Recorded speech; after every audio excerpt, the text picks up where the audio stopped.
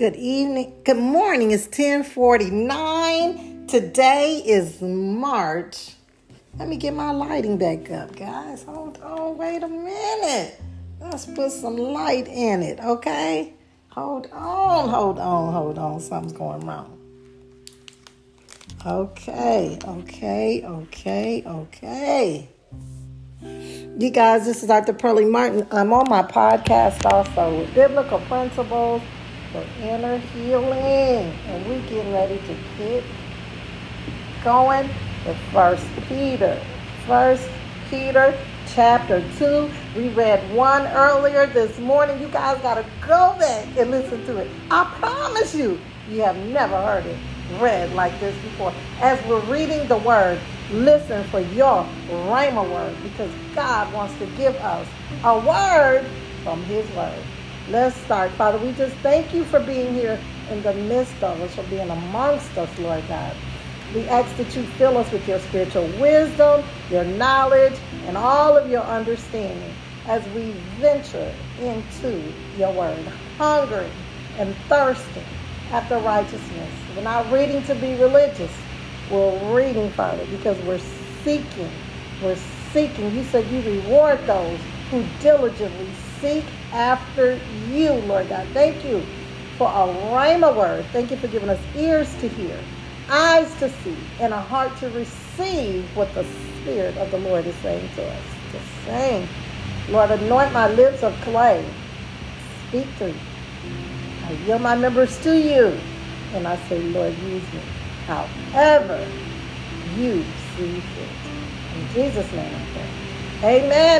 Amen. Guys, we getting ready to crank it up. We getting ready to start like right now. 1 Peter chapter 2, New Living Translation version, the NLT, okay? So here we go. Let's jump in. Here we go, God. It says, so get rid of all evil behavior. Okay, this is what he's saying. He said, be done with all deceit, hypocrisy, jealousy, and all unkind speech. This is what he's telling us, you guys. He's talking to us, the church. He said, get rid of all evil behavior. He's telling us. He said, you need to be done with all deceit, hypocrisy, jealousy, and all unkind speech. You know, the Bible said, let no corrupt communication proceed out of our mouth, right? And Colossians told us about filthy language. Let's not let any filthy language come out of our mouth, because we're living holy. We're going to be ye holy as he is holy, because holiness, remember, is our lifestyle, not our dress size, not our shoe size, okay? It's a matter of the heart. It's what's going on, because what's on the inside will come out through the outside. Verse 2, 1 Peter chapter 2 and 2, he says, like newborn babies, you must crave pure spiritual milk, so that you will grow into a full experience of salvation. So we can grow in the Lord. We need to desire the sincere milk of the word. He tells us, he says, cry out for this nourishment now that you have had a taste of the Lord's kindness. Lord, we're crying out. We taste and see. We're tasting and seeing that the Lord is good. I don't know about you, but my saliva glands are running. I am hungry, and thirsting after the word of God, the will of God, the way of God. Here I am, Lord. Teach us. Teach me, Lord.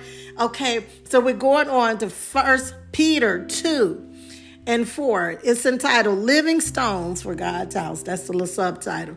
It says, you are coming to Christ, who is the living cornerstone of God's temple. He is the chief cornerstone. He was rejected by people. Hold on, you guys. Listen up. He was rejected by people. Jesus was rejected by people. So if Jesus himself was rejected by people, what's our problem? Okay? But he was chosen, guess what? but he was chosen by God for great honor. I believe one translation say he was rejected by people, but chosen by God. Isn't that what he said? And when you're rejected by people, guess what? You're still chosen by God. Remember, those who choose to live for Christ, the word of God tells us, we're going to suffer persecution. So arm yourself likewise, that the same way he suffered and he was persecuted, likewise, we too will suffer. We're his children, and the devil hates our guts. That's good news. The Bible says that when we're suffering for righteousness' sake, that we need to rejoice, because that means, guess what that means? It means that the glory of the Lord is resting upon us. He said, let us not suffer as being a busybody or a meddler in someone else's business. Let's not suffer for doing wrong, because God doesn't get any glory out of that.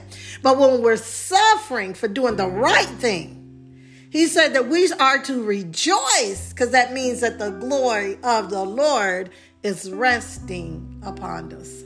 Thank you, Lord. So being rejected by people don't mean you're rejected by God. Being rejected, we come against that spirit of rejection. I got some good news. You're not the black sheep and you're not an outcast. If you're being rejected by people, remember that you're still chosen by God. What a great honor to be chosen by God, right? Before the foundations of the world, he knew you. Before he knitted you together in your mother's womb, the word tells us that God knew me, that God knew you. So what matter? It doesn't matter if you're rejected by people. As long as you know that you've been chosen by God, guess what? You can be delivered from the people and just go on and run and be a servant of the Lord. Say what he say, do what he say, be where he say, go where he say. Lord, glory, hallelujah. 1 Peter, 2nd chapter, verse 5. And he says, and you are a living stone that God is building into his spiritual temple. You know that our body is the temple of the Holy Ghost. The Spirit of the living God lives on the inside of us. It says, what more? You are his holy priest. We're his holy priest. Through the mediation of Jesus Christ, we was made holy as holy priests. Through the mediation of Jesus Christ. You offer spiritual sacrifices that please God. As the scripture says, I am placing a cornerstone in Jerusalem, chosen for great honor, and anyone who trusts in him will never be disgraced. Whoever put their trust in the Lord, you will not be made ashamed. But he says, what more? You are his holy priest. And we're his priest through the mediation, because through Christ, we're the priest here on earth. Then we got Christ. You offer spiritual sacrifices that please the God. Spiritual sacrifices. Spiritual sacrifices. Listen. He says that anyone who trusts in him. 1 Peter 6. When we trust in him, he said he's not going to cause us to be disgraced. He's not going to cause us to be ashamed. When we put our trust, why is this? Because that's his reputation on the line. Guess what? When we say what he say, we'll see what he say. That's God's reputation. It's not for us to make good on God's word. That's for God to make good on his word. He said that. If you tell me to tell someone something and I go and tell them, guess what? It's not for me to make good on your word. It's for you to make good on your word. That was your word. I was just repeating what you said, right? I was just the messenger, the mailman. I was just delaying and distributing the message. God said he'll never cause you to be ashamed. He'll never. Trust the Lord. Have faith in the Lord. Relationship. You say that's easy to say. The reason I say that's easy to say is because I have a relationship. It's when we have a relationship with the Lord. It's hard to trust someone you don't know. So we have to develop that love relationship. I'm not talking about law. Our obedience to God word come out of our relationship, our love relationship. It's all about relationship, right? 1 Peter 2:7, he says, yes, you who trust him recognize the honor God has given him. But for those who reject him, talking about Jesus Christ, those who reject Jesus Christ, the stone that the builders rejected has now become the cornerstone. Now Jesus Christ is the chief cornerstone.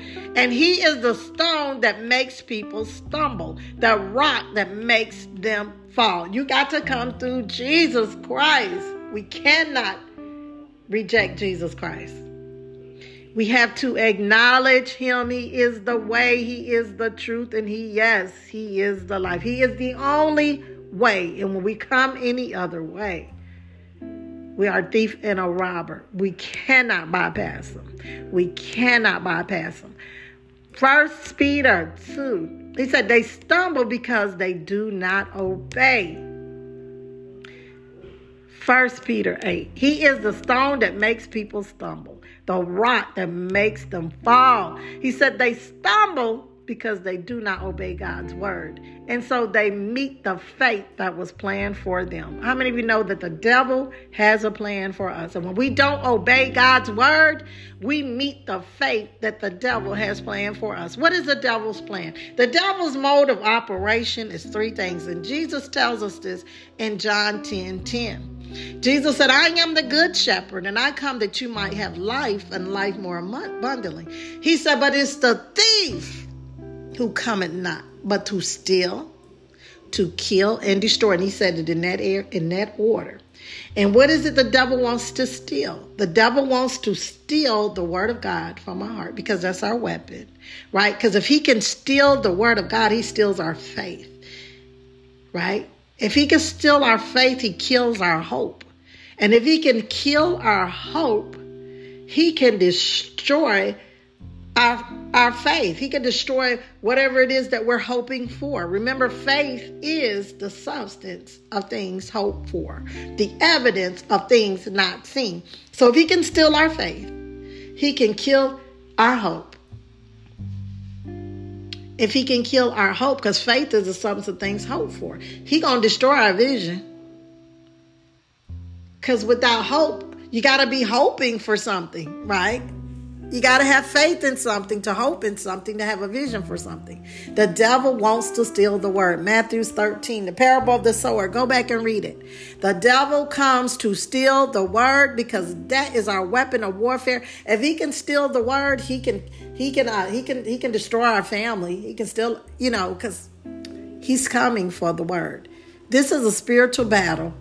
The word of God is the sword of the spirit. The word of God is our weapon of warfare. This is why he wants us to be so distracted that we don't have time for the word. He wants us to live in a world that's filled, a war zone world without a weapon.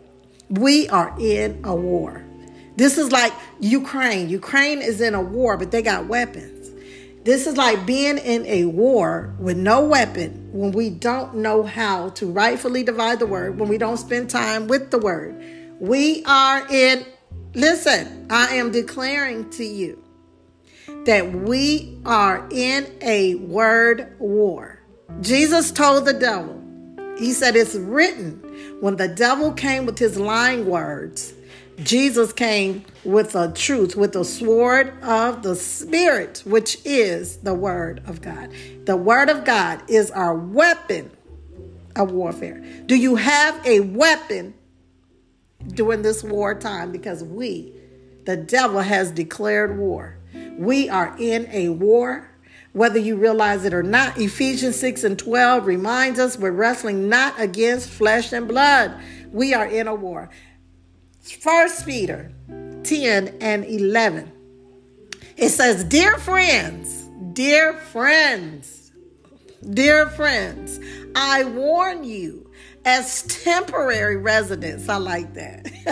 This is the NLT translation, the New Living Translation. I like this. We're sojourners. This world is not our own, right? This is not our final destination. We're just sojourners. We're passing through, right? This world is not our home. This is our temporary residence. Because, when we leave this side, as believers, we're going to the other side. We're going to go and be with our Abba Father and the Son, Jesus Christ. We're temporary. This is just a temporary. We're just here temporary. Okay, we're temporary residents and we're foreigners or sojourners. To keep away, he said, dear friends, I warn you as temporary residents and foreigners to keep away from worldly desires that wage war against your soul. Right? The flesh and the spirit it's a war between the flesh and the spirit. But guess what? Romans tells us that if we walk in the spirit, guess what'll happen? We won't fulfill the lust of the flesh. It's not a sin to be tempted. It's a sin to sin. All right. Temptation comes when we're drawn away by our own evil desires, right? And then we give into it. Then sin is born, right? But as we remember our obedience to God comes out of our love relationship with God. It's not about keeping the law. It's not, okay, I'm going to try not to cuss today. Okay, I'm going to try not to do this today. No, that's the law. That's not what we're talking. We didn't come to do away with the law. Jesus came to fulfill the law. Love is the fulfillment of the law. And when we walk in love, we automatically fulfill the law because love is opposite to evil, right? When you love, you're not going to lie, cheat, steal, kill. Love is the fulfillment of the law. So when we walk in love, our goal is God. Our goal is developing that love relationship with the Lord Jesus Christ because our obedience to God comes out of our reverence, our respect, our fear of the Lord. The fear of the Lord is to hate evil. The more we learn to respect God, guess what's going to happen? The more we're going to hate evil. So let's spend time developing. We have to spend time in the Word because when we're spending time in the Word, we're spending time with God. When we say we don't have time for the Word, we're saying we don't have time for God. In the beginning was the Word was with God, the Word was God, and the Word is God. The Word and God and His Word is one, right? And the Word was even made flesh, and He came down and dwelt among men, right? God and His Word is one. God and His Word is one. So when we're spending time in the Word, we're spending time with God. Okay. 1 Peter 2:12. This is what it says. It says, be careful to live properly among your unbelieving neighbors. Then, even if they accuse you of doing wrong, they will see your honorable behavior. And they will give honor to God when He judges the world. We want to be careful how we live amongst the world. Remember, He tells us, He said that we're the salt of the earth, right? He tells us, He said, let your light so shine upon men that they will see your good deeds. These are works. These are actions. Our behaviors are actions, right? And your Father, which is in heaven, will be glorified. Our light is our lifestyle. Live out loud for Christ. Let your light so shine. Let your lifestyle, our lifestyle, actions really do speak louder than words. Because sometimes people can't hear us because they see us and our lifestyle is not matching with what we're saying. Glory, hallelujah, Jesus. So let's just go on down and see what He's saying. Let's see what He's saying. Okay, so we're on 1 Peter 13 NLT. I pray you guys get your Bibles and go back and read it. Taste and see for yourself, because I'm telling you, my saliva glands are running. We got to taste and see for ourselves that the Lord is good. Guess what happens when we lose our hunger for the Word of God?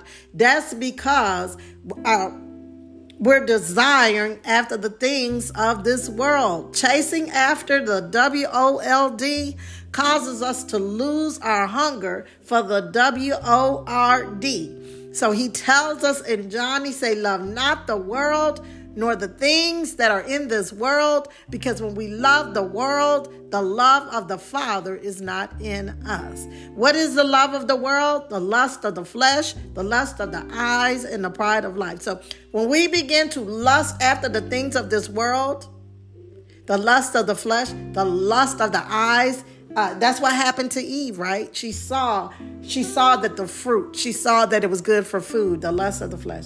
She saw that it was, it looked good, and then it was good for food. She was lusting after it. And then she said, and she saw that it would make one wise, the pride of life, right? The devil mode of operation is still the same. Sin is going to come through one of these doorways. It's going to come either through the lust of the flesh, us lusting after something, the lust of the eyes, us coveting after something.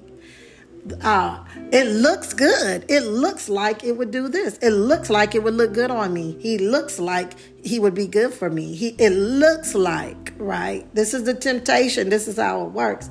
It's going to come. Sin is going to come through one of these three doors.